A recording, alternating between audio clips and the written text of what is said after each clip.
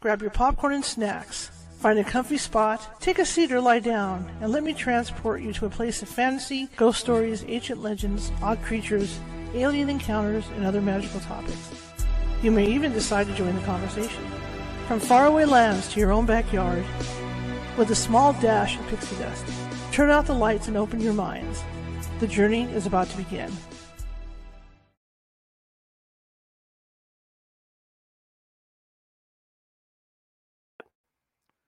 Hey everybody, how's it going?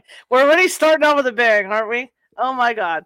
The internet's having issues already, and it's going to be one of those days. Welcome. My name is Charlotte. I'm going to be your host for the next hour, I hope. I'm also the owner of the California Haunts Paranormal Investigation Team, based out of Sacramento, California. We're 45 strong up and down the state, which means we can help you out if you think you might have something paranormal going on, whether it's ghostly, UFO, you name it, cryptid, we can do that. It might take us a while to get to you because California is this huge state. And people don't realize we have the sandy beaches, we have the deserts, we have we have farmland, we have a lot of rural areas, but we will get to you. And in that case, it never takes more than 2 days. And in the case that we can't get you right away, we do have sensitives on staff who can, hang on one second, let me adjust. We have sensitives on staff who can call you and kind of try to settle things down in your house or business. And that'll help till we get out there. Okay? All right. I'm let you guys know up front here. I've got a new ticker running along the bottom. You're going to see a lot of changes with the show coming up over the next year. But I have a ticker running. Normally, our expenses for this show run about $300. And I'm going to be perfectly honest with everybody. It's just not happening this month so far, and I need to keep. I want to keep this show on. I want to keep it productive and coming to you guys. And if you could help me out with that, anything will help, right? Because we want to keep broadcasting. We've been doing this 4 years, and we've been keeping it going. And this month is just really, really slow for some reason. So if you feel in your heart to help donate, and you're not required to, I'm just asking because I'm trying to reach that $300 goal.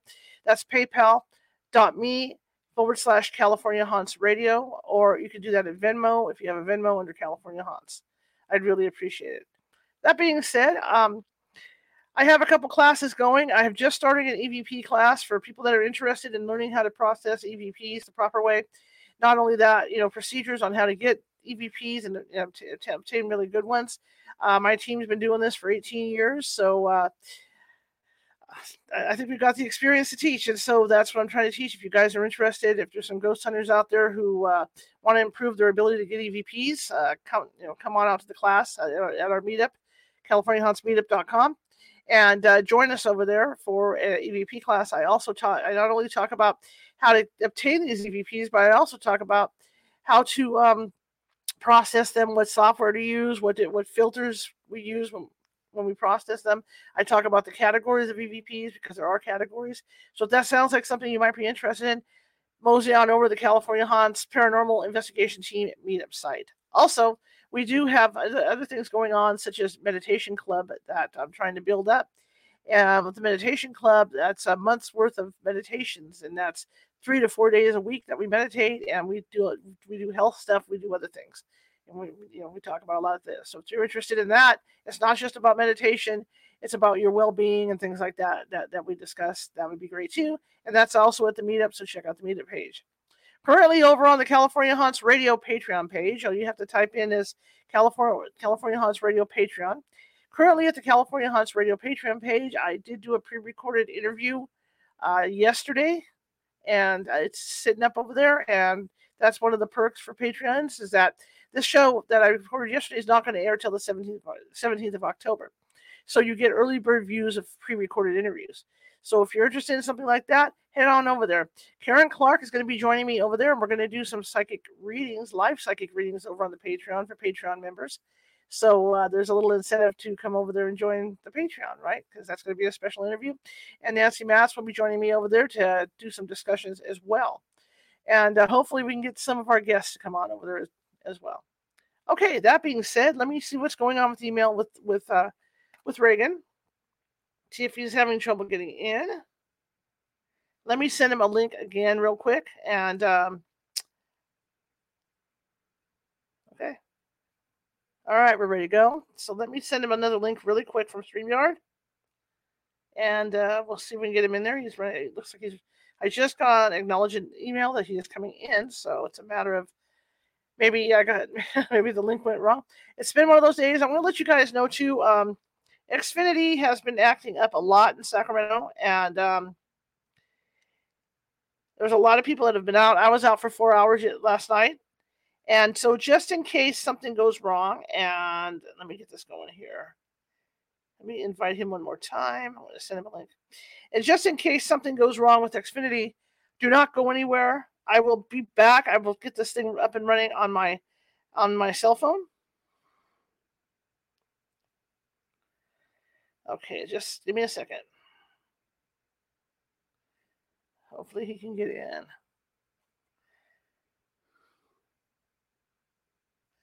Okay, all right. And then I'm going to go ahead and let him know we're live. And we are live, okay. He may be having trouble getting in, so... Okay, I'll just send it out. Okay. Anyway, so if something goes wrong with Xfinity tonight and I disappear off the face of the earth, do not panic. I will be back. I have my iPhone ready to go. I've got my headset ready to go for the iPhone.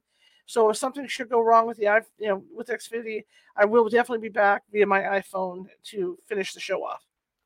Okay, well, this is the time that groups like mine really start to shine, right? This is spooky time of year right now. And like everybody else, I'm just starting to get my decorations up for Halloween. I'm just starting to figure stuff out. And it's so far it's looking good. So far I'm getting ideas, and I'm throwing ideas. I'm having to write them down. I get so many ideas, for like the holidays and for Halloween especially, that I have to write the stuff down. So that's what I was doing this afternoon, was writing down a bunch of ideas for Halloween. And yeah, so it's coming along nicely. It's a work in progress. So by the time the 31st rolls around, boom, I'm going to be set and good to go. Our Halloween show will be on the 30th, and we will be featuring Ghosts of Disneyland, Disney World. Karen Clark and I will be here talking about that, and it should be an interesting show, because the last time I went to Disneyland last year, which was last January, the end of last January, I was there. I had someone who was sensitive with me at that time as well. So she had some feelings going on, like on the Pirates of the Caribbean ride and different places like that. So it should prove to be an interesting show, because I can combine some of her info in with Karen, what Karen Clark picked up when she was out there. Okay. So, yeah. So anyway, I want to talk about a couple things, until Raymond comes in. If there's something happens with Regan, we could always continue the conversation together. Ghost hunting itself has changed so much, and I was reminded of that the other day when Heather Leigh was on the show, and she's been doing this for 30 years. I've been doing this for 18 years, and it has changed a lot from what it was when we all first started in this industry. Certainly, the equipment has changed. Certainly, people's attitudes towards it has changed. I remember initially when I first started ghost hunting, how we used to have to walk in on eggs to ask people if we could investigate their location. Or I remember like shooting in cities like Woodland, and you have to, sometimes if you're shooting video, you have to let people know that you're going to be shooting video, even though we were just doing it with like camcorders. But it's still like a respect thing to let people know that you're going to be shooting. And I remember going into the city hall in Woodland and talking with the city employees, and I remember kind of towing the ground and stepping around on it, because at that time they thought we were all weirdos, Oh, good. There's Regan, and I'll finish what I'm saying here, and then we'll get into the interview. But at that time, they thought we were all weirdos. So that was back 18 years ago, and I remember that. And Ghost Adventures had just come out, and I love Ghost Adventure. I love to watch Ghost Adventures, don't get me wrong, but back then they were jumping out windows because they were acting like they were scared of stuff. So that didn't help, what people thought of people like me, right? So I would always go in and say, we're not like Ghost Adventures. We don't do that. So you always had to prove that. But now it's changed so much because people are so into it, all the TV shows and all that. It's nice. It's nice to talk with people about it, because now you can freely go out on the street, go to a restaurant or whatever, and be talking about it, and no one's going to laugh at you and point at you and think you're a weirdo. I do have a book coming out, and it'll be out this year. I can make that announcement, not this year, but 2024. I'm really excited about it. It'll be my first published book about ghost hunting, and it's going to it's going to concentrate on how it was in the beginning days and how it was for me being a journalist and doing this. And looking at things and growing up in a haunted house and all this. And so I'm going to be looking at different places that we have ghost hunted. Also, for a quick update, we are going to do 1 or 2 live investigations this month. You guys will get to watch. I don't know when those dates are going to be, so stand by on those. And okay, and you're going to see a lot more of my team. I'm going to start doing 15-minute interviews with my team members in my big studio. I want you guys to get to know my team so that you understand. Just so it's like a one-on-one thing. It makes it easier when we do this, because we're going to start filming our documentary. We're going to be doing a documentary on the old hotels in the Gold Country. And so I'm starting to set all that up and line all that stuff up with my team. So we're going to see a lot of us this coming year. 2024 is going to be the year of California Haunts. We're going to reemerge like we used to be, because we used to be everywhere. And so we're going to start reemerging, including with this show. You're going to see a lot more on this show as well. I'm excited about that. And I'm thinking about doing a little something over at AMP. And that would probably be on Saturday nights. I don't know. I don't know what I want to do over there yet. Of course, Karen and I have our show coming up that we're going to start up on YouTube, and I'm hoping to start that next week. So we're going to have that show coming up. But it won't be just on YouTube. Obviously, it'll be through StreamYard over YouTube and stuff that you guys can join us over there as well. So we got a lot going on, and I hope you guys join us, especially with over at TikTok. People are afraid of TikTok, but I got 2,500 followers over there, and we're having a ball over TikTok, and I want to do a lot more over TikTok as well. Plus, going to school. I'll be starting school here, hopefully within the next 2 or 3 weeks, and that'll help me learn how to do this a lot better. It'll help me, with seeing the trends and everything as well. Okay, I'm going to shut up now, and I'm going to bring Regan in. Regan has been on the show before, and we had a great time with him, and this time we're going to be talking about visiting heaven. So I'm excited about that, so let's bring him on in. Hi, Charlotte. Welcome back. Yeah, I didn't realize. I looked on my thing. It's been almost 3 years since I was on your show. I mean, to me, I would say a year. I don't know. Time is just squishing together. It's like, I can't believe how fast these. It's like Halloween comes along. To me, it seems like every 3 months instead of every year now. It's just going so fast. I know. I don't know if it's because we're getting older or what's going on, but I know there's some people in the metaphysical community, and they talk about how time has actually sped up, and how 20 what used to feel like 24 hours is now like 18 hours or something. But that's the way it sure feels like that. Hey, I could really relate to what you were saying about being able to talk about things more openly now than especially in the last 3 or 4 years seems to be a big shift. Like if I'm at a party with my wife is a big businesswoman, and I'm at a lot of parties and stuff with her that I go to, and people, we start talking, they ask what I do, and before long that's all anybody's talking about in the whole room. I mean, it's like I have to, like, if it's a private party, a lot of times have to say, well, this is this woman's party or whatever, and we need to put a focus on that rather than on what I'm doing. But I'm surprised at just how open it is. I was just on Coast to Coast about 3 or 4 weeks ago now, and gosh, I had like 4,000 people go to my website in in one day. So and my books are my 3 hours 33 minutes in heaven. The book I wrote about my experiences. It's like I got my first big residual check from that.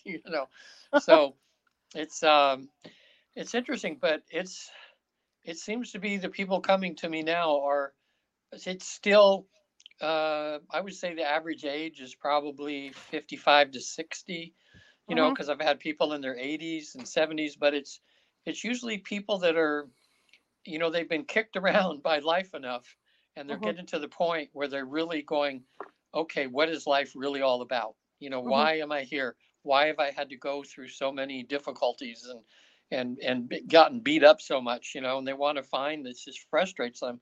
And that's what's nice about what I do with these with the Newton Institute and our protocol is that we just passed the 70,000 mark of people that have been able to do this, and it's about 90% successful. So it blows our mind. This seems to be, Charlotte, like a natural thing that everybody can do when you bring in the right circumstances. And the easiest way I've been able to explain it, what we do is we just follow the process of falling asleep. We just do it on cue rather than waiting for someone to get tired and fall asleep. So all they're doing is listening to my voice, and I'm having them feel the tension in their head release, and their neck release, and shoulders release, and as we go down, and it's the same process that happens like when you go to sleep at night. You don't just hit a switch and you're out. There's a process, kind of where you go down and down and down, and pretty soon you wake up and it's the next day.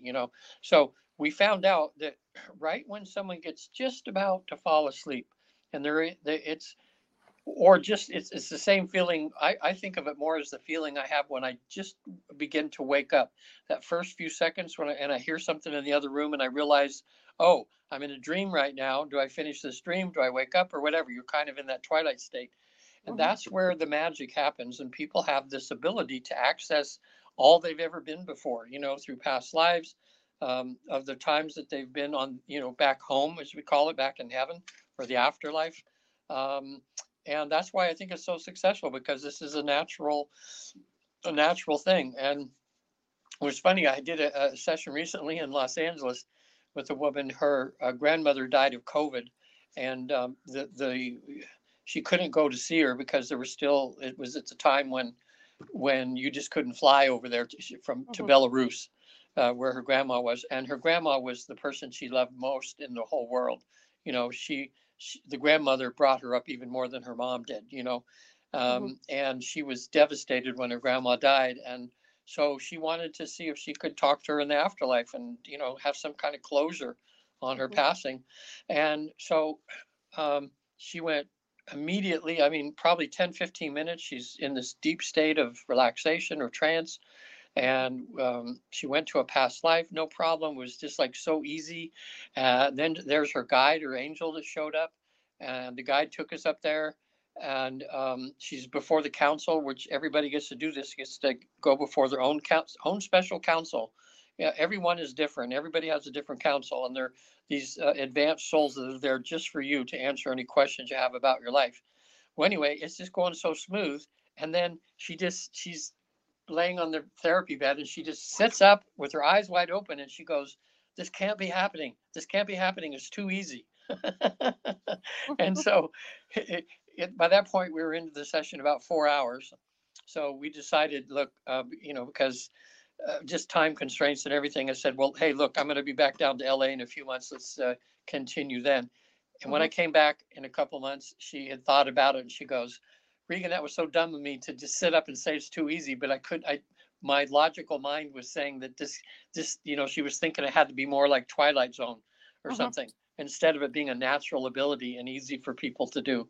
So in the second session, when she came back, it was marvelous. And she got to see her grandma, found out that her grandma was actually her guide that had embodied in the physical to help her personally in her life. I mean, wow, how special is that when your guide, comes down, to mentor you. And they were going to double team the mom, because grandma said that her daughter, which was my client's mom, was having a hard time spiritually with things. So grandma says, well, I'm going to work on her from this side. You work on her from the other side, and we'll get her going here, So it was interesting. But the thing you do with ghosts and everything, I've been, ever since I was a kid, I was one of the ones that would want to hear all that stuff. Even though it seemed weird because I didn't understand or know. And I've been really happy. Even these TV shows that bring an awareness to people, about, with all this, the electronic stuff that you have now. And there's so many ways of communicating, or things from the ghost. But I don't understand all the stuff about ghosts, because it's never really come up with the hundreds of sessions I've done here. We're just doing something else. But I'm hoping to maybe get a client or something pretty soon that's really into that big time and can ask the appropriate questions to get some answers to some things, because the best I can tell, and this is just from the little bit that I know, and you probably figured out a lot more than me in what you do, but it seems that some souls have a hard time crossing over. They're Mhm. like somehow they're confused, or they have such a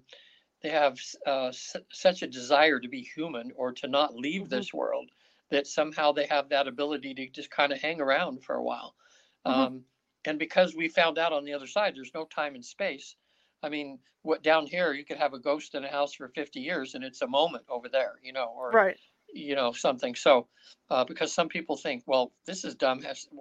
How has it been 100 years and that soul has still never crossed over, or why are they Mhm. still haunting this one place, so what you do has to be very exciting. Uh, but just let me ask you some questions here about what you do. Okay.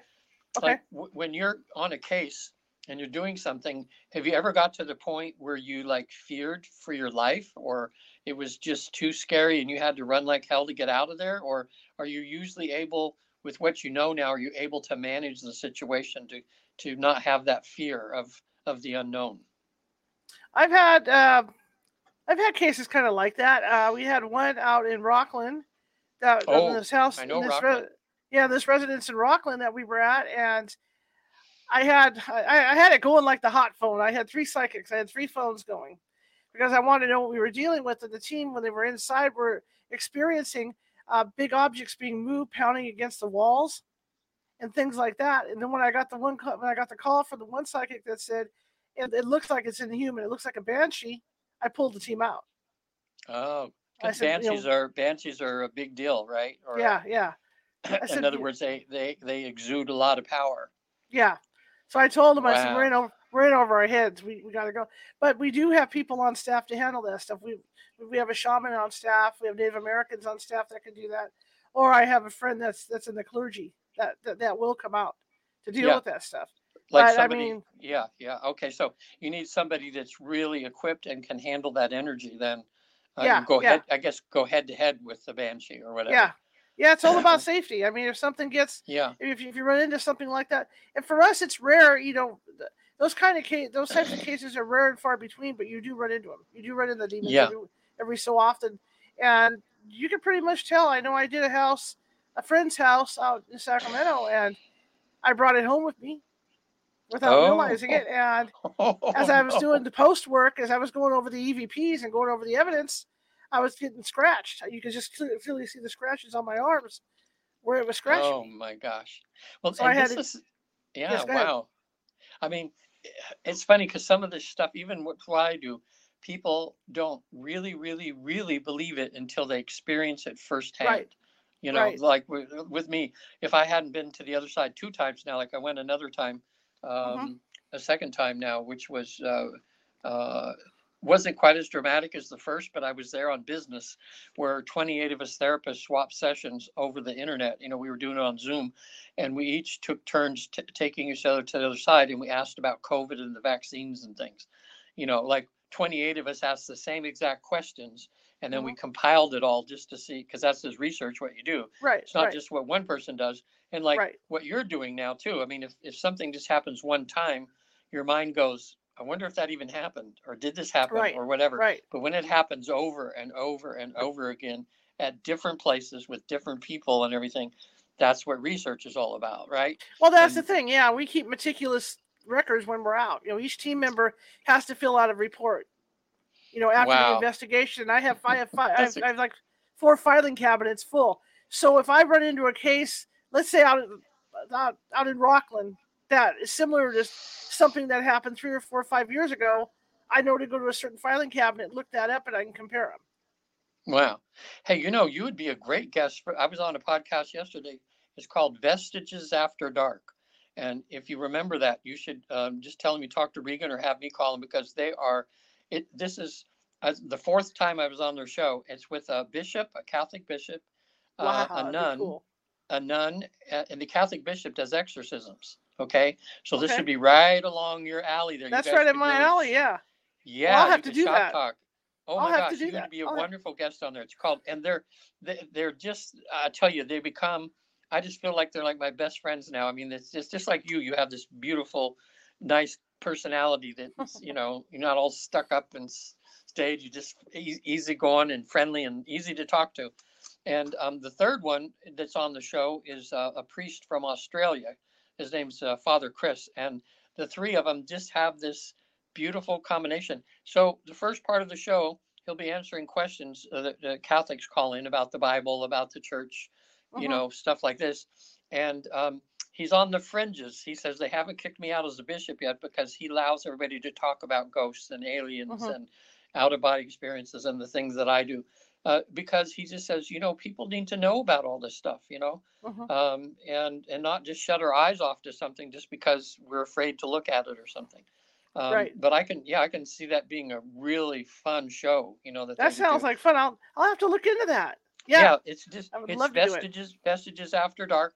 You can say, hey, you talked to Regan. Regan said you'd be a good guest, and your subject matter, especially with him doing exorcisms, would be perfect. You know, Absolutely. on there. Absolutely. So, wow, in this last 3 years, phew, I can't believe how fast things go. I mean, how crazy it is. But it seems like the more that I do this, you know, the busier that I get, and the people that I seem to run into to come to me for sessions, it's like meeting old friends or something, you know. I mean, it just seems to be a good match, you know, between us. Like today, I did a session today. It was a Zoom session. I've been doing, because of Coast to Coast, I've started doing the Zoom sessions, and I'm really shocked, you know, that it's just as successful when we're doing Zoom as if I'm right there in person. Although, because it's such an intimate thing and it's life changing for a lot of people, you know, I of the two, I would prefer, you know, in person. But now that this can be done on Zoom, and we didn't know that until COVID came, you know, when COVID came, we started experimenting and we went, wow, this is working.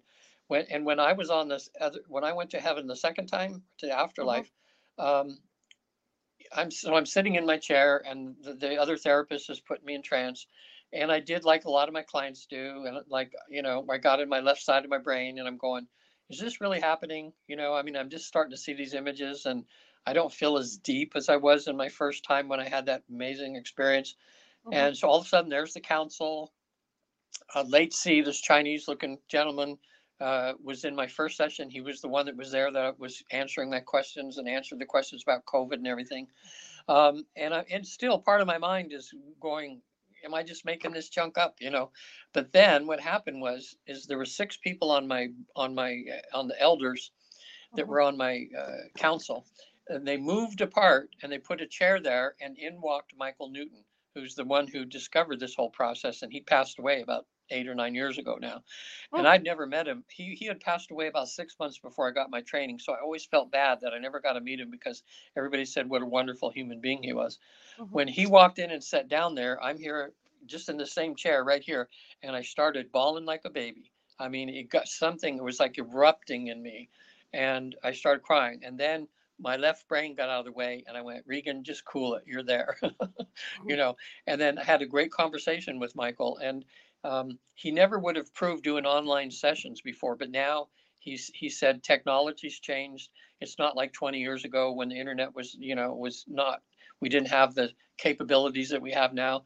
And he said all these new things now. It says what we need to do, like you're doing your podcast, you know, like I just finished a 3-year podcast with a medium that we did a 3-year podcast, and we just finished it because we're getting too busy to keep it up right now. And she's just doing it on Wednesdays, and I'm on every third Wednesday of the month, just one time a month now instead of every week. So anyway, he was just saying things have changed now, and he said for people that are light workers like you know, giving more, you're just expanding the consciousness of people to other possibilities. And even though it's ghosts and everything, I consider that very spiritual in itself, because what you're doing is you're proving to people, and people are seeing that, you know, we're more than this body, you know, that there's, you know, this body is temporary, and these ghosts and whatever, that there's other worlds, there's other things out there to experience. So Michael said what they were concerned over there about is just each one of us, like you, like me, that are doing this kind of work. Our job is to just put the information out there to try to help people to go the next step up from wherever they're at, you know, in this awareness that there's more to the world and more to their life than just what they see. You know, Mm-hmm. he said it might be as simple as getting somebody to find a spiritual path that they like, or somebody to learn, go to yoga and do something like that, or mindfulness, or join a group where they go out and help the homeless or something. I mean, Mm-hmm. whatever it is because everybody, you and me, we're all at a different place on this ladder of wherever we're going, of an awareness. And what we need to do is look behind and see who's the next rung down from us and reach out our hand to them and say, hey, look, I've got a little more information than you have. Can I help pull you up to here? And then as you do that, you look up and there's somebody ahead of you that's got their hand out to help you go up. So, we're just supposed to be here to help each other to walk home in a sense. Absolutely. Yeah. So anyway, now that we've done about 70,000 people, um, we're finding out more and more all the time. I'll tell you one thing that's been the theme, though, in the last year, we started asking the question when people are in a deep trance state. And like when they're before the council, they get all their questions answered about their life, like why were they born? What's their mission? What did they hope to learn in this life? Why did they choose certain people to be like their parents? Why does everybody seem to have a nemesis or someone that we can't stand, like what's the purpose of that and what are we supposed to learn, that sort of thing. We get that done, and then I'll say, oh, one more question. Have you ever lived incarnated in another planet or in another dimension or something? And about 30% of my clients will say, yes, just like it's nothing, yes. And then I'll say, well, which was your favorite life in that? And then they'll mention some planet or something somewhere. And then I asked the council, can I have permission for my client to actually take me there and describe what it was like? And whoa, it's probably like you when you get this information from the ghosts. I mean, when I have some of my clients that are on this planet and they look down and their bodies are different than human, but Right. mostly they have arms and legs and a head, but they're formed a little different. And this one, it was just what a beautiful life. It was a beautiful life where this my client was like they were kind of bluish. This, if you want to talk about skin colors, they had really big heads. I mean, she says, "Wow," because she's in trance. My client, she goes, "Wow, we all got these giant heads," and they were in a community. It was kind of like grass huts or something kind of thing like that, and everybody in the community was helping out. It was like this in this lifetime, what she learned was how to work with others and how beautiful it is when you're in a community where everybody's working in unison without negativity and without backbiting and backstabbing and all that. And that's what she learned in that, when she passed away in that lifetime. Her life's lesson was to have that experience, to learn to be a co-worker with everybody around her, that way. It was interesting. One of my clients, he was a doctor from LA, and this shocked him as much as it did me when I asked that question. All of a sudden, I said, take me there, and he's on the spaceship. It's a small spaceship, but he was mining minerals from another planet that they were supposed to take back to theirs, because in his planet they had 50 years when it was dark. If you talk about Earth years, 50 years of darkness and 50 years of light. And during those years of darkness, a lot of their minerals got depleted that they'd used, and so they had to go to other planets to mine them to bring back to their planet. So when he was done with the session, he said, "Wow, he said I couldn't have made that up. That was just too weird, kind of thing." But he said, "Man, I was there and I watched. There was my co-pilot, and here we are, and I knew what my mission was, and so we're learning a lot about one woman." What's interesting, sometimes when I have people go to past lives, they're not in bodies.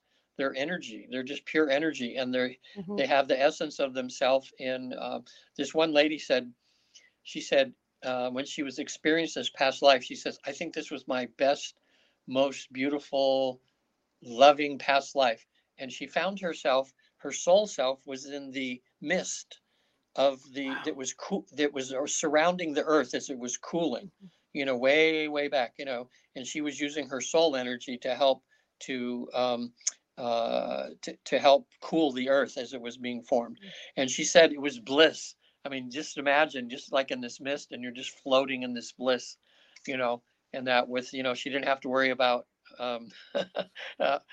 difficult relationships and things like that. She was just helping out, kind of thing. So, uh, it's, I don't know, it just gets more interesting, that way. So I would like to learn more about, ghosts, and, um, more about too, because so far in the 70,000 sessions we've done, we've not had any reported sessions where anybody experienced anything demonic or anything of a negative nature. And the only thing I can figure from my own figuring out, this is just my own opinion, I haven't talked to a lot of the others, but it appears that I picture it like a high-rise building of 20 floors, and the 10 floors and below is like a different vibration, and people are working on this negative positive thing, and entities, and they're being severely tested, in that, by having that experience of the good and the bad, like the good guy, bad guy.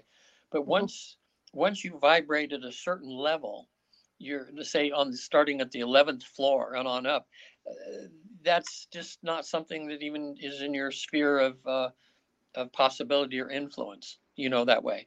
And that maybe that's why, because pretty much in the research we find out everybody goes to the afterlife, no matter if you've been good or bad or whatever. And some people say, well, that's not fair. People that did really horrible things, shouldn't they have to pay? Well, they do in a way, but not in the way some people think. Like, we haven't seen any instance or anything where when you get to the other side, there's somebody mean and cruel to you that torments you or throws you in a pit of fire or something. But they do help you to reconcile for the evil or the bad that you've done in your life. And sometimes that means having to come back in another life and maybe experience the turmoil or and there was karma, or you reap, in the Bible it says you reap what you sow, so it's either that sort of thing, or sometimes a person over there, when they've been extremely bad and done a lot of what we consider down here, done a lot of damage down here, when they get to the other side and they're in their soul self again, this is just how I kind of made it, how it is kind of, but they get before the council, they're getting a review of their life, and they're going, what did I do? Oh my God, I got off course. How could I have caused that? Oh my gosh, I'm so disappointed in myself. And they themselves choose to put themselves in like a timeout sometimes, in other words, it's a place to go to kind of recharge, a place to go to rethink things, to, to try to get back on track again. And in terms of years, that timeout could be hundreds of years in Earth time, but it's what a soul needs to do to have to, like, repair itself so that they don't come down and do the same thing the next time, So, it's like nobody gets away with anything. There's always a balance out there and some people, don't you believe, I mean, when you see some of the horrible things some people go through in this lifetime, right? I mean, it's kind of worse than being in hell, or what we consider hell, Absolutely. It's like a self-created turmoil and everything they're going through, Absolutely. in that way. So when you talk about this council, what beings are in this council? Are they angels, or what are they? Oh, yeah, good question. That's what, in being a researcher, the first thing we ask when they get to their council is, I say, well, are you inside or outside? And they'll have them describe the setting, where they're at. More times there's always variations, but basically they'll be standing, like if you were in court and you were standing there and the judge was up in front of you, but generally they're not that high up above you, so they don't make you feel like you're lower than them. They could be like straight across from you, or maybe slightly rise a little bit. And then the next thing I do is I say, okay, I want you to count from left to right, count how many are on your council. And I would say an average is maybe 6. Sometimes there's 3 or 4. The one I had today, she had 12. And there she had 12. And I said, okay, now the next thing I say is, how are you seeing them? Do you see them as people? Or you see them as energy?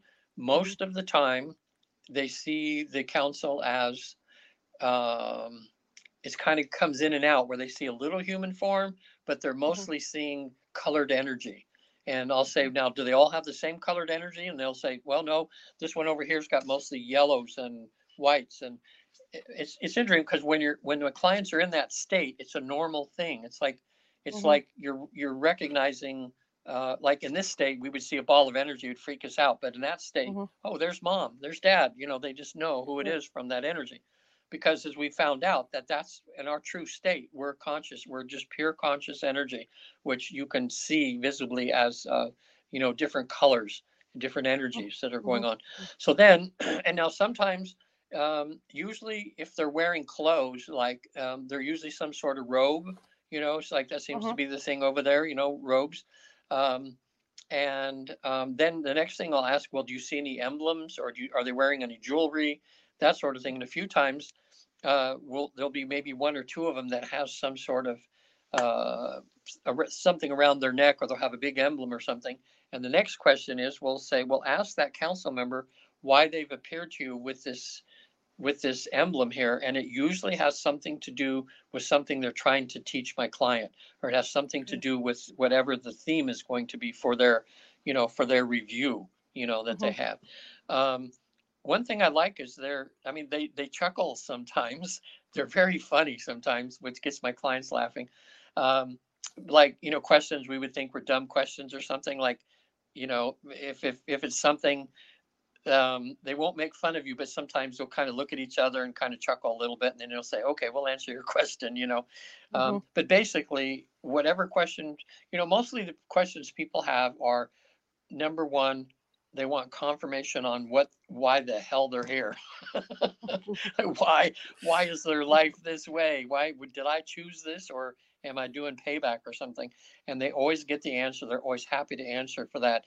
And what most people find when they tell them what their life's mission is, they find that they are right in the middle of it, but they get confirmation, and that's a whole different way of living after they go before the council, because we're having all this turmoil and everything, but then when you find out that you're right where you're supposed to be and right where you plan to be, then it's easier to go through some of the difficult things you have to go through, because you realize you chose this class, you chose this hard class in college because it was going to be difficult, so you could learn something. And so it's time to stop, bitching about how hard it is, or how tough the teacher is on you, when you signed up for it, that's what most people find out. So what's interesting, though, talking about aliens again, one of my clients was there, and all of a sudden she's describing who's there. She says, well, it looks like a person like Merlin, and then there's someone that looks like Cleopatra, and she goes, and then there's an alien, and I went, wait a minute, an alien? And she goes, oh yeah, you don't have to be afraid of him, he's cool. She wasn't afraid of him, and it was a gray, one of the traditional thing that way. So I said, well, ask, we want to find, we're doing research, we want to find out, why is this alien on your council? And he said, just to show her that all souls come here. In other words, when souls are there, you're born in the afterlife, and you incarnate not just on Earth, but there's, is an alien somewhere, or on another planet somewhere, or something like that. And so it was a lesson for her, just to expand her awareness, just saying, hey, even the aliens go home eventually, or go back to where they were created, in that form. So that was very interesting. And I would say most of the time there's a female element. Like, I'll say, well, now these guys, do they look male or female, or are they androgynous? And it's a combination. They'll be looking at one, and she'll go, well, I can't quite tell if it's a man or a female energy, but maybe androgynous, and sometimes they're definitely female, and sometimes definitely male. And they seem to show up in a form to where my clients can accept them. Like when people go to in this process, we have people go to a past life, and the reason we have them go to a past life is because they have that memory. They have the memory of dying. They have the memory of leaving that body, and they have the memory of going back home. Okay, so it's like an easy door to go through to get where we really want to go, which is the afterlife. So the past life, we don't spend a lot of time there. We do maybe, maybe we'll spend 20 minutes there, 25 minutes, going to their childhood, having them go to 3 or 4 important events, and then have them go to their death scene. Now, occasionally, I'll get people that have past lives which seem to be not too long ago, like they're Mhm. talking about the way the cars were in the 50s or 60s or something, or 40s. Mhm. And if they've had an interesting life, we make note of that, and then afterwards they'll say, "Hey, I'd be interesting to find out more about that life for fun," And I'll say, "Well, let's just come back and we'll do a past life regression. And we'll go back to there and we'll just dig, see if we can find out names and addresses and Mhm. places." And recently, um, um, with one of my clients, we went for a third time back to where she was, and we found out a bunch of stuff that was chilling. It was so exciting, though. She, in the first session we did, when I had her go through the tunnel, she comes out into who she was before. She's Mhm. standing on stage and she's given a speech. So she's in Wow. trance and she goes, I said, "What are you doing?" She says, "Well, I'm giving a speech." And then she says, "Wow, there's just women in the audience. This is strange." And just a couple of guys, but it's mostly women she's talking to.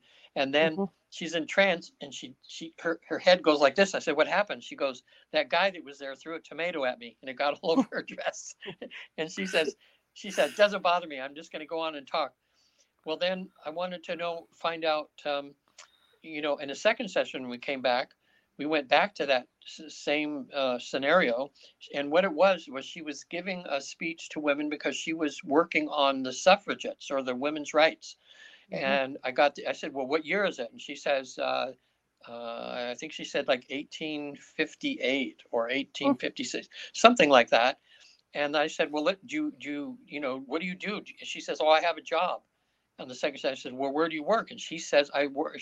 I said, "1, 2, 3." I touched her on the forehead. I says, "Now you're where you work." And I said, "Where are you?" She had her own desk and stuff, and she was working for. Mhm. She called it the Boston. Maybe it was the Boston Globe or something. In other words, the same newspaper is there today, but they call it Mhm. something different. So what was interesting about that was that she had no, she would have. She never in this lifetime could have never heard it called that, like on a Right. in a newspaper or something. But when we went afterwards, when we did research, we found out, oh my God, that's exactly the name it was at that time, just for a few years. Mhm. So then I had her go to an important event, and she's like in a classroom. I said, "Where are you?" She says, "Oh, I'm in Harvard." And I went, "You're in Harvard?" And she goes, "Yes." I said, "Well, look around. How many people are like in your class?" And incredulous again, she's in trance, and she goes, like her head goes, she's, "I'm the only woman in here. Weird." I'm the only woman. There's all these guys. So when we afterwards we looked it up, and at that very time, in that time period, was when Harvard first allowed women to go to the college. So that explained a lot. Right. Um, Right. Right. so uh, ended up finding out she got an award, um, Mhm. for, she was, women, for women's rights or something. The women Mhm. gave her some kind of award for stuff. So, um, you know, it makes it kind of fun sometimes that way, when you can kind of, we didn't exactly get her name right, or something, or we Right. wouldn't know how to look for that, but at least some of the stuff, there's enough there that you go, wow, this really could have been her, you know, in that lifetime. And so, and what's funny, in this lifetime, she's been extremely abused. Um, I mean, it's horrible what she's had to go through with abuse from men. But she really feels that she's supposed to write about it to help other women. Mhm. Again, to have to, and that's what women are dealing with in this world right now, is a lot of violence. A lot of stuff. In my regular clients, like I do regular sessions for, about 70% of my clients are women that have rape, incest, or violence that have been done to them, and they have PTSD. And that's I work with them all the time on getting through that. So um, I don't know. Past lives can be it, but I'll tell you, most of the time, because people think, oh, I was a king, or I was a queen, or Mhm. maybe something like this in another lifetime. Probably Right. isn't gonna be. Most of the time they're what we call digging potatoes lives. I Mhm. mean, they're just the peasants, or they're in, just eking out an existence, or having a very simple, just peaceful life in a Mhm. wet town in the old west or something, where they have they're working on a farm, with the kids and stuff like that. Um, but when people get to the end of their life there, and they're looking down at their body or their funeral, I always ask them the question, and I say, every lifetime has a purpose and a meaning and something you Mhm. were supposed to learn in that lifetime. That life that you just lived, and now that you've passed away and can look down on it, what did you learn? And it's always something beautiful. Like they Mhm. learned to work together. They learned, they learned how to be a good mother or a good father, or learn to be independent, or learned, to like to stick up for themselves. Mhm. Always there's always a lesson there. That's it's like going to college and you take English 101, and then you're Right. done with that. Okay, you learn something, and then you go, okay, what else can I take? Okay, let me take geography 101, and you come out of that and you just know a little bit more. You grow a little bit more all the time.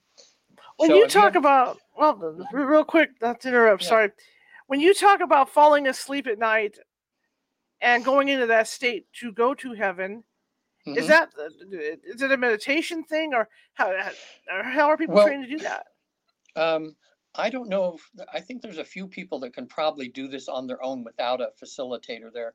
Most Okay. of us, as we get right to that point, Mhm. and it's like you're just about to fall asleep and you're getting a great idea, like for your show or something, Mhm. and then boom, next thing you know, it's morning, because you were right on there and you slipped right into sleep. Right. Right. Um, but what I say happens sometimes is in the dream state, people will find themselves like in a past life, or they'll find themselves Okay. with a guide or an angel, and they'll be on the other side. And that's when it kind of happens naturally. But the problem with that is because your physical body is in this deep state of sleep, and you've Mhm. gone a little too far. You only remember a little bit of it. You come out and you go, I know something really cool happened, but what the heck was that? Kind of thing. But what's good about what we do, because I'm talking and communicating with people, I keep them Mhm. in that state to keep them from falling asleep. And they do sometimes. Sometimes they're not responding to me, so I'll know, okay, they've slipped into sleep. I'll just touch them on the hand a little bit, and I'll say, Mhm. "Are you there? Are you there?" I'll say, "Charlotte, Mhm. can you hear me?" Mhm. Oh, and then what we do is we continue. Although Right. I did have a funny session where a gentleman came to me, and um, he went right from this beta state we're in now. There's beta, then the next step down is alpha, and then Mhm. theta, and then delta. And delta, you're just out for the night.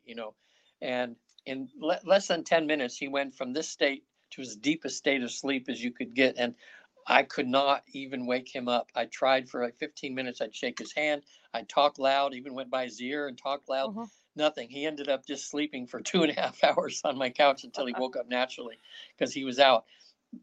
Come to find out, though, he was a meth user, and he'd been up for 3 days, anticipating the session. And he he had an issue where his son had died, and he felt guilty about it, and he wanted to talk to his, kind of talk to his son.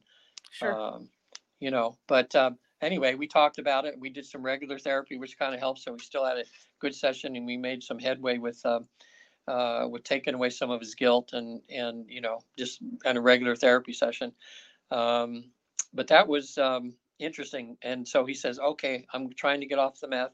He says, but I'm in such emotional turmoil and pain. That's the only thing gives me some relief. And I said, hey, Mhm. do the best you can do, and then hopefully he'll come back another time and we'll give it another shot. Mhm. That Mhm. way. Mhm. Um, Now, when these people, I mean, when you're a living person that faces the council, does the council treat you any differently from someone that has deceased? that's a great question. I'll tell you how they always treat you, and that's they always treat you in a very benevolent, loving, kind way. Mhm. To some people, they're a little bit stern. Like I remember one of my clients, she's before the council, and then she speaks up and she goes, they're being kind of stern with me. Oh, I guess I need that, kind of like because she really needed to hear some things where she was needed to improve in, and she knew Mhm. that, and she kind of didn't want. But it's like a parent that really cares about you, who sets Mhm. you down and looks you in the eye and says, "You really need to do this. You really need to do this, or you're not going to be happy." And sometimes we don't want to hear that. So it was, but they never belittle you. They never you never feel like a bad person afterwards. What people feel is, oh my gosh, I'm finding for someone who sees all of my crap. They see everything here, and they're talking nice to me, and they're smiling, and they're trying to Mhm. help me. And I don't have that here on earth. I can't go to anybody, can't talk to my spouse or something like that because they're going to judge me, and I can't do this. It's a great feeling. One of the things happened in my first session that I think of all the time now. When after I had the session, I didn't remember it at all because we record all these, and so much happens that, and you're totally aware. I mean, that's what's interesting is my clients, they're right there, they're in trance. I can tell they're in trance because usually when people are in trance, their eyes kind of move up in their eyelids a little bit, and you see the whites of their eyes, and the whites of their eyes are like remming, but they're talking just like you and I are talking. I mean, it's just so, and it's the same volume and everything like this, but here they are, and I'm watching them in trance. And so I just lost my train of thought. Let me get back on here. What was your question? Ask me your question again. Oh, about the council. Yeah. And about how they treat you and everything. Yeah. Right. That way. So, the strangest council I ever had was just 2 weeks ago when I had a client. And the main reason she came to me was because of the loss of her husband 6 months before. She'd been married to him for like, I think 17 years. And, they spent all day together, went to bed together, got up together. They were like two peas in a pod, totally loved each other, didn't have any issues or problems. And then he just up and dies with cancer, and it went really fast. And she's just, 6 months, and every day she's just Kleenex, a box of Kleenex every day, Right. and she missed him so much. And so they treated her with kid gloves over there. It was so beautiful. So where her council was on a beach instead of like in a building or something. It was on a very peaceful beach with the ocean coming in with just these beautiful soft waves. And I said, how many people on your council? And she says, one. I said, one. I said, that's interesting. And so we said, well, ask your council member, what's his name that we can call him? And he jokingly says, oh, just call me God. Call me God. So we said, okay, God, he was just joking with us, because I says, how's he look? And he says, well, he's appearing to me with the big white beard and the kind of thing that we picture God looking like, And she laughed at that. She says, oh, that's my Catholic upbringing. He just knows that I can accept that. Okay. And he answered all of her questions. And then one by one, people that had passed on showed up at the beach. She was able to have conversations with them, but the first person that showed up was her husband, and he walked along the beach with her. And I'll tell you, it's I remember me crying too with her. It was the most beautiful reunion as he was holding her. They were holding hands, walking along the beach, and he was telling her he's just fine over there. It was just his time to go.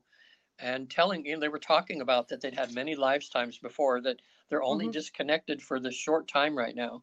And he was telling her that it would be good for her and helpful to her. Said there's other men down here that could use someone beautiful like her to be with, and someone that she could have a good relationship with. So he gave her this permission at that time to say, look, and he told her, he says, I see somebody coming along pretty soon, and you're going to have a great relationship with this man. So don't feel guilty or feel bad or feel anything like this, because it's just how it's supposed to be. Okay. And that was a good thing for her, because, that's how people on the other side, they want what's best for us, and they want us to be happy and that sort of thing. And so all of a sudden, some other people in her life showed up. She had conversations with them, and they decided to have a party. So here they are. There's this, if you picture, there's this little table. Here's this guy that we call God there, who's overseeing everything, answering questions. And he's kind of orchestrating this thing that one by one, people that she loved or something were showing up to comfort her, to help her through this. And so all of a sudden there's music and people are dancing, and she's just being there with her husband, and she missed dearly. It was just, I don't know, the scene, it was like, gosh, how nurturing were they to her, to have her, because she loves water, she loves the ocean and everything. So they created a place to where she would feel comfortable and where she could have this reunion with her husband, that way. So she was so moved by it that she couldn't talk after the session, because usually we do a debriefing for about half an hour. And she says, Regan, I'm not trying to be rude here or something like this, but I don't think I could do that right now. I'm just shaking inside. And I said, okay. Okay. Says, hey, let's just wait a few days and then we'll do a debriefing and everything. So 10 days later, we did, just last week, we did a debriefing, and she says, Regan, I just can't tell you how much changed in me since last week. He says how I still miss him like crazy, but I'm functioning much better now. It was nice to know that know that we're going to be together soon anyway, that she's in her 70s now, doesn't have long to wait, maybe 10 or 15, 20 years or something. And the fact that she could see how many souls she had over there, like in her soul group, that were giving her support and being there and celebrating with her, celebrating life, so that was good to hear. I like when I get feedback. Sometimes I'll get feedback from people like I saw 3 years ago or 4 years ago or 5 years ago, and they'll say, hey, just checking in with you and telling you life is cuckoo as hell, but I'm enjoying that. I'm enjoying it like you wouldn't imagine, because people still, even though look at some of these gurus or these people that are so, have so much knowledge about God on the other side, and you look at their human lives and they're falling apart every which way, so it doesn't correlate spiritualness with not having problems, Right. But what I would say is that once you get the answers to things like why you have to go through certain things, why these roadblocks are why these roadblocks are chances to evolve and to learn and grow by going through the challenges. And people, they still have issues, but they get through them with less emotional damage, and they get through them with joy instead of cursing, their issue or their problem that they have. And that means a happy life, that way. So asking you, my facilitator here too, like in your life when you're doing all this work and stuff like that, what's the biggest challenge that you have to deal with? I think it's getting people to open up to talk about their stuff.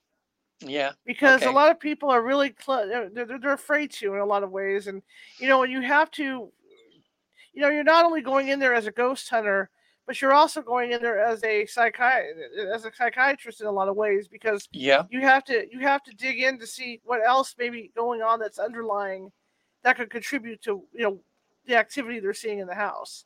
Yeah, I'm wondering about that sometimes. Do you think that the consciousness or the attitude, in other words, if a person is living in a place where there's a ghost and they have a really crappy attitude, they're very negative people in that, are they more apt to have ghosts and things that bother them rather than if they're like a chill person who's loving and sweet and kind?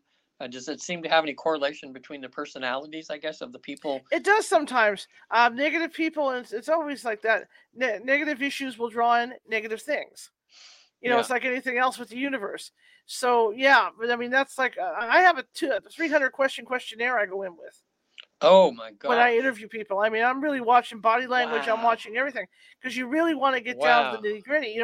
Are they on medication? Are they having health issues? Do they drink? Are they taking recreational drugs?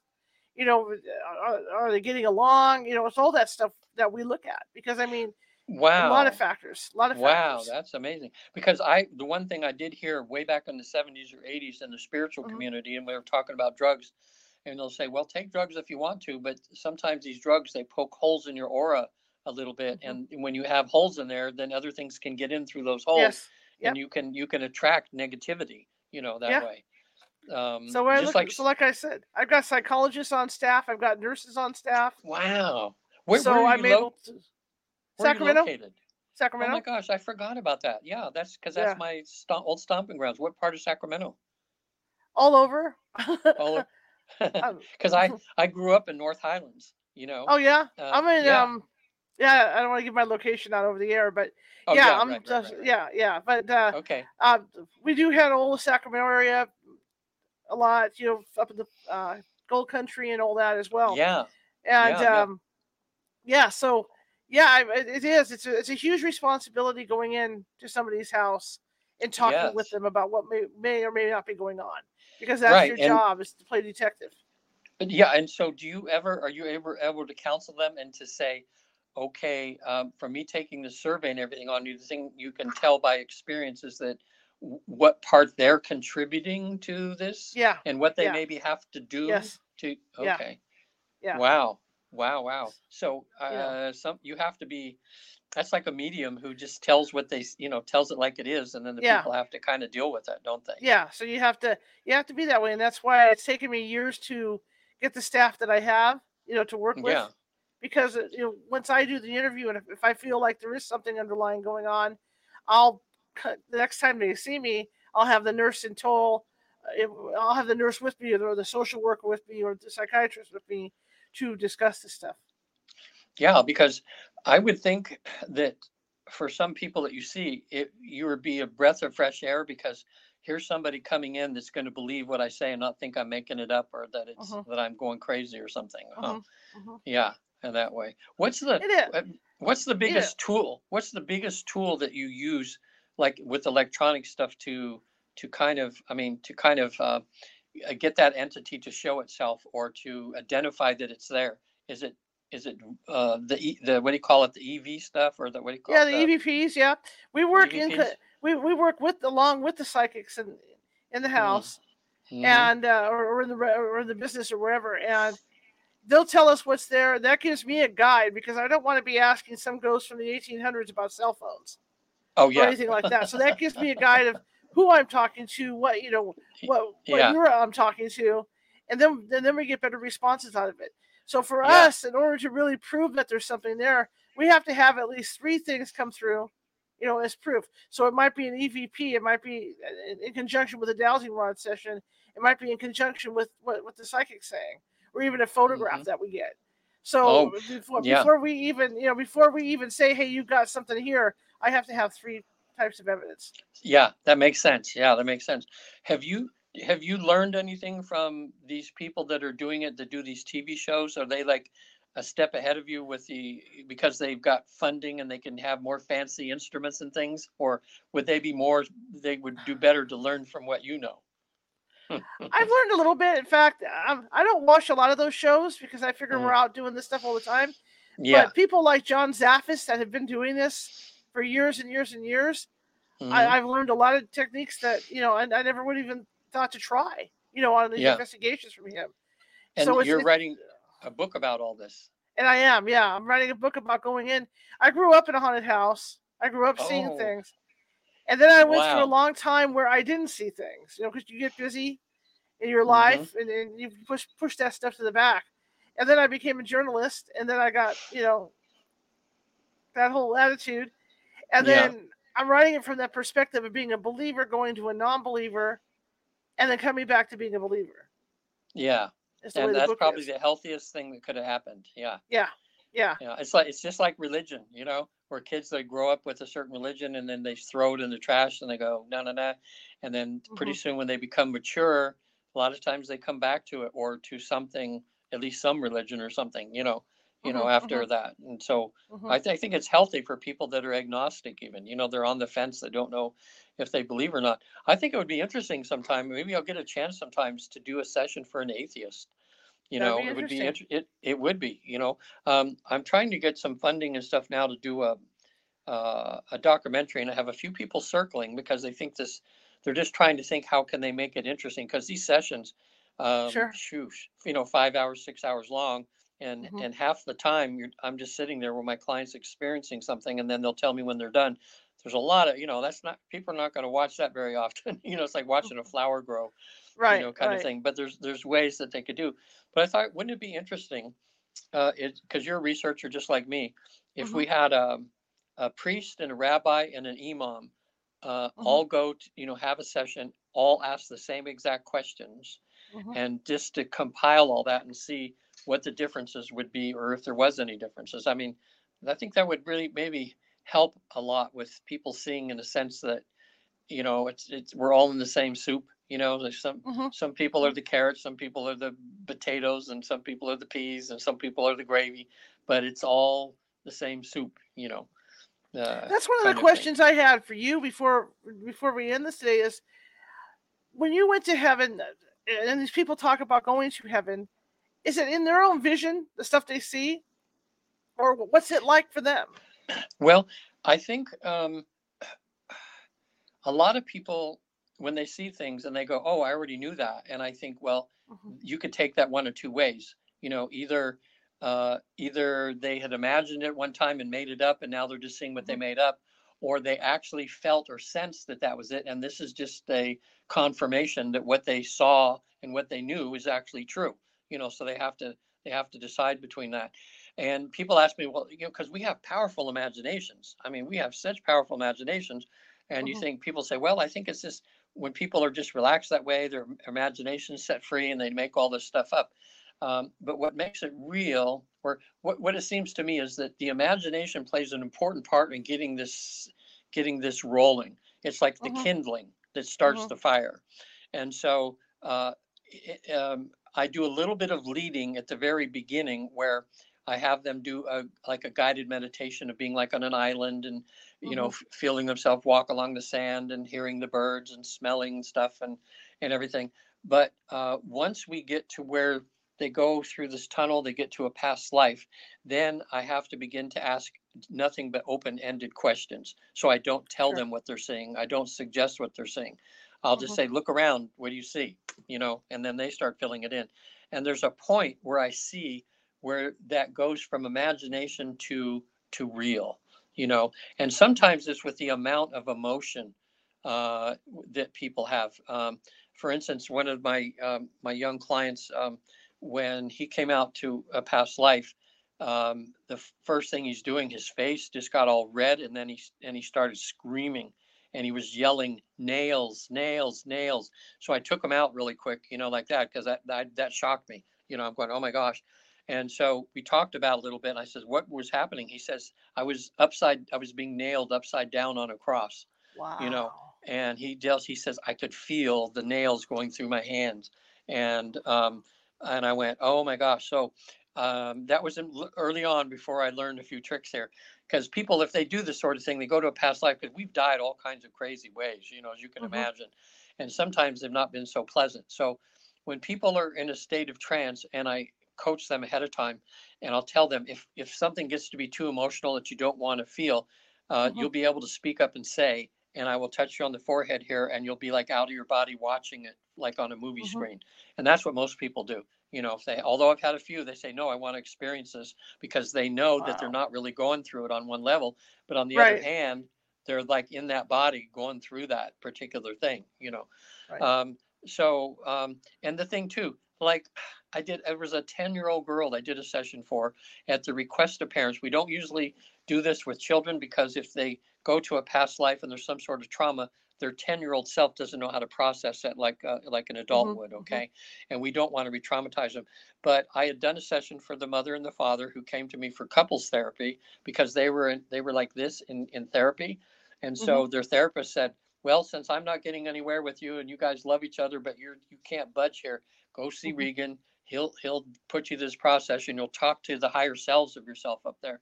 So, and that's the point that in this research we've done, that, we found out that when you decided to be Charlotte, you didn't put all of your soul self into Charlotte. You kept about half of yourself back home. So one of the beautiful things in the sessions, that what I have people do now, I ask the council if they can see their higher self. The higher self appears. They get to see what it looks like. They get to describe what it is. And then I have them walk into their higher self. And when they walk into there, oh my gosh, Charlotte, it's like they're like, whoa, oh my God, kind of thing. And they can feel this. They feel like they're Solomon, like they have all this knowledge and everything. It's amazing, what they feel. So anyway, with the 10-year-old girl, the mom and dad talked to their higher selves on the other side. They found out what the issue was. They came back, and then they were finally willing to like sit down and, hey, we got to do something here. So that was beautiful, that they went right to the source to find out what was really going on between the two of them. But now they said, Regan, we trust you now, and we need to have you help us with our 10-year-old daughter. And I explained to him, we don't usually do that. And he says, well, ever since she's 3 years old, she has told us time and time again that she was stabbed to death in the back of a car. And that's ever since she was 3 years old. And it still frightens her to this day. She has that image. So I said, okay, you both be in the room. I said, we're going to take this very, very easy. The 10-year-old went right into trance. All of a sudden, she's in a past life where she's a man named George. And so the parents, when they're all of a sudden she's talking like George, and George has this job, has a wife and 2 kids. And there was a point when I had George go to a later part in her life. George was crying because his wife had just died. And so here's this 10-year-old little girl, there with tears coming down her eyes because she, as George in that other lifetime's wife, had just died. I mean, it was tears of sadness, coming down her eyes. And I'm looking at the parents, and they're looking at her, and they're going, "Oh my gosh, this is so real," like that. So anyway, when she passed away, we still didn't find out about was she stabbed to death in the back of a car. An angel appeared, and she saw it as an angel with wings. Okay, beautiful hair. I don't know if it was blonde or brunette or whatever. Motherly. She felt, she was describing her as just so loving and beautiful. And this angel held her, and we asked this question. We says, well, we came here today to find out if this thing about her being stabbed to death in the back of her actually happened. And the angel said yes. She said yes, it did. And she says it's not in this. She says it's not about this lifetime. This was sometime a long time ago. You don't have to worry about anything about that now, and it is okay. And we asked, well, why did she get stabbed? And she says she doesn't need to know that now. It's just, and she said to the little girl, she says it's just something that had to happen for both you and for him, for this experience for you to go through. But it's okay. And that angel telling her that when she came out of trance, I said, how do you feel about that now? And she says, oh, I feel better. I feel so much better now, So interesting. But that was one thing. I mean, if you were there in that room watching this thing happen, and you realize this is not just this little girl making this up, there was 2 real, it was just, a 10-year-old girl that doesn't know anything about reincarnation, and that's not also going to find herself being a guy named George that's 90 years old, losing his wife, in a session. So once you do this for a while, it's just like you with the ghost. If you were, let's say when you were first starting to do this and you were with somebody and something happened, you'd have all these things. Well, did that really happen? Is that really real? But when you do this enough now, it's real. This is a real phenomena. And what we're trying to do now is we're just trying to understand it so that we can kind of fix it into what the world's really like. And how do you deal with things like that? Is it something that's going to harm us, or is it something that's not? Are these just images, or, like I say, imprints of something that happened, like a video going by time and time again, and that entity's not even there? What do you think about that sometimes? Can it be either or like, is it just like an imprint of something that happened, that like a video that's playing back and forth in the space, and there's not really a soul that's there, but they're just seeing the imprint of it? Does that happen? Absolutely. Oh yeah, it happens a lot more than you think it does. Yeah. A lot of the time. How would you get rid of it seems like it might be harder to get rid of an imprint than it would be if that was actually the soul there that you could communicate and tell them it's time to go to the light or something, It is hard, and in a lot of places those imprints stay. As long as they're peaceful, and the client doesn't mind them being there, those imprints stay because it's not, you're not only dealing with just the soul imprint itself, you're dealing with the imprint that might be in the walls of the building, because wood and everything can hold energy, and so it's like you say, it's difficult to get those out of there. So a lot of the time they end up staying. Yeah. So I mean, once they can, because I can say if that was happening here and you came and you being an expert in this says, oh, nothing to worry about, they're not going to like come and stab you in the middle of the night or something. There's nothing negative here. It's just an imprint. And I can see people going, oh, okay, we don't have to sell the house. Right. Yeah. Have you had it? Absolutely. Have you had anybody that's moved because of they can't get rid of the entities? Have they ever done that? No. No, usually we're pretty good about getting rid of them. I mean, there's cases where they're connected to the ground, to the earth itself, and maybe they might have to move, but those are rare and far between when you run into that stuff. Like when people say there's a poltergeist or something here, is that a real negative entity, a poltergeist? It depends. A lot, poltergeist. Well, what's interesting is the definition of a poltergeist has changed over the years. Some of it, sometimes you run into these poltergeists where the husband and wife have been fighting a lot. Oh, And in fact, there's a case that's out there on the internet that's pretty well known right now about that. And they'll kiss and make up, supposedly kiss and make up. But the problem is, husbands and wives will carry those grudges like forever. And like how it is when you're arguing. 5 years later, you yeah, might go, "Well, remember that time when?" yes, uh-huh. So it's like now I always think back to the Brady Bunch, because every time that Carol and Mike would argue, he'd say, "Well, let's talk this out now because we don't want to go to bed angry." Yeah, And there's a lot of poltergeist cases happen because the couple will go to bed, they're angry, even though they may not realize they're angry, and then stuff starts going on in the house while they're sleeping. yeah.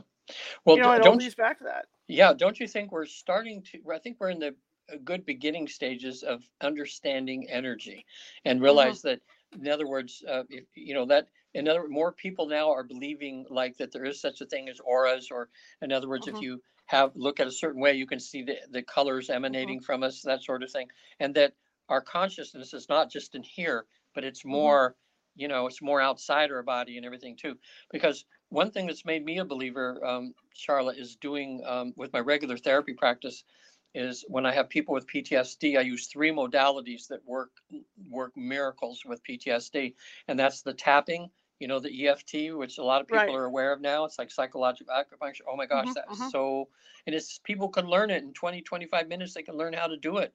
And Harvard Medical School finally said, "Hey, we're hearing people screaming at us. Can't we test this or something?" And Harvard said, "Yeah, we can." So they hooked people up to machines. When people did the tapping, they watched their amygdala, which is like the fire alarm in your brain going off when you have stress. They watched it calm down when people tapped. They took their sample of blood and tested the cortisol level, which is the stress hormone, and they couldn't believe it. They said in 5 minutes, people's cortisol levels dropped from 25 to 50% across the board with everybody. And then also, if you take a sample of blood and put it under a dark field microscope, and like on my website on the visittheafterlife.com, there's a thing on the EFT tab, and there's an 8-minute video, and it shows part of there where they take and show you what the blood looks like before tapping and after, and your mouth will drop. And that's why we see a lot of physical healings happen in people when they tap, because what it does, it opens up all the blocked energy that's in your body, so your body can naturally go to where it needs to go to heal itself. So I've seen miracle after miracle with that. I mean, I love when people come in with a fear or phobia or the PTSD, because I know that I can, sometimes some people it's a little harder than others, but usually within 3 or 4 sessions, they always have a semblance of normalcy back in their life when they've not been normal for 40 years or 50 years, It's wonderful that works. So again, that's energy, we can't see it, but we're figuring it's there, And there's a lot of discussion about frequency as well. I've heard a lot of discussion about that coming out recently. Well, and so yes. Like they're finding out that certain cancers grow at a certain frequency and they're destroyed at another frequency. People doing all this therapy and trying to find out each disease, what the vibration of that is, and what's the opposite vibration you have to reverse that. So you'll probably live to see a lot of this. I'm in my mid 70s now, so I wish I was like 25 or 30 now and I could see all these changes that are coming. Well, I do too. I think it's really exciting. I think it's tremendously exciting. What's we're lucky on, We're so lucky, aren't we? Absolutely. You know what? It's always fun to have you on. Thank you so much. I love it. Ask me back. Of course, what I'll be the next time I'm on the show, I'll be getting closer to 80. So we'll try and get sooner than that. We'll try and get you back sooner next time. Okay. Yeah, put me in the rotation. I love beautiful talking energy. To you. I love talking to you too, Charlotte. Yeah, that's great. I'm right here in Marin, so I'm just 100 miles from you. So that's not bad. Yeah, but it's not bad at all. Yeah, I have 7 grandchildren in Sacramento. They're in Roseville, Lincoln. Oh, cool. Let's see, Roseville and Lincoln right now is where they are. And that's the one thing I'll tell you. When I was on the other side, I was before the council, and they told me I was doing pretty good in what I'd come down here to do. They were pretty proud of me. They said, "Look, you're doing really good." But I said, "Well, is there anything else I could do to be better, to make my life better?" They said one sentence, and I didn't remember it until I listened to the tape. They said, "You could be a better grandfather." And when I heard that, and I thought, better grandfather. I thought I never had grandparents really, so I didn't think grandparents were a big deal. I thought, so I didn't really do anything with my grandkids. But when I heard that, I took that to heart, and in the last 3-4 years now, I'll tell you, it's enlivened my life. I'm just so attached to those grandkids now, and I'm their play toy. I get tired of playing. Forget what game they play. I remember playing it 10 times in a row and thinking, well, we just got to be there for the grandkids. Oh, Candyland. I think it's called Candyland or something like that. Yeah. So I'm an expert at that right now. But anyway, just that one thing that I learned and that I took it to heart, and they told me that, and then I did some action on it, has been a beautiful thing for my life. So fantastic. Yeah. How can people find you, sir? Yeah, thank you. Well, it's on the screen there. It's Visit the Afterlife. There's 2 T's. Visit theafterlife.com. Some great videos on there. There's even showing a session of a young lady that's going through the process on there, so people can kind of see what it's like. And I'm still happy to give away for probably the next 6 months. I have my newest book is called Reincarnation is Real, and it's about all the current research. You'll read some, and then you'll click and you'll go to a YouTube video somewhere about this research, and then back to read and back to. It's a real easy read, and it kind of gives you an overview that there's all kinds of proof now, all kinds. Another book. My book is called 3 Hours, 33 Minutes in Heaven, which is on Amazon and pretty much anywhere. Cool. But there's another book that people should buy. It's called Before. And it's published by the University of Virginia and their study on children who remember past lives. And they have hundreds of cases now where what the children told them, they were able to send researchers out and find out that those facts were absolutely true of what those children remembered and what they saw. That's exciting, That's fantastic. All righty, sir. Well, you have a great rest of your evening. And thank you. And too. I'll definitely be in touch sooner than later, okay? That would be wonderful. Talk to you later. All right. Good luck in your journey. Bye. Yeah, bye-bye. All right. It's always fun to have him on. I love talking to him. He's got great energy. Tomorrow, please make a note. We will be on at noon with Ronald Kinsella, and we're going to be talking about the dark side of alien abduction tomorrow. So that'll be noon because he is now living in the UK. So we're doing that. But of course, there will be a replay for the rest of you guys later on in the day. All right. I want to thank you all for coming tonight. I really appreciate it. And love you all to pieces. And again, whoa, isn't that great? Snap. And again, we are trying to reach our expense goal for the month, and we're falling behind on that. If you can find it in your heart to help us out with a little bit, that would be great. PayPal.me or California Haunts Radio, California Haunts, I'm sorry, or California Haunts at Venmo. But you don't have to. It's all good. It's all good. I understand. But anyway, I want to thank each and every one of you. And if you haven't done so already and you're watching from Facebook or any place like that, please hit that follow button. Or if you're over at YouTube, please hit that subscribe button because we got some great shows coming up. And just want to keep delivering good shows, okay? Anyway, I'll see you guys tomorrow, noon. Have a great evening.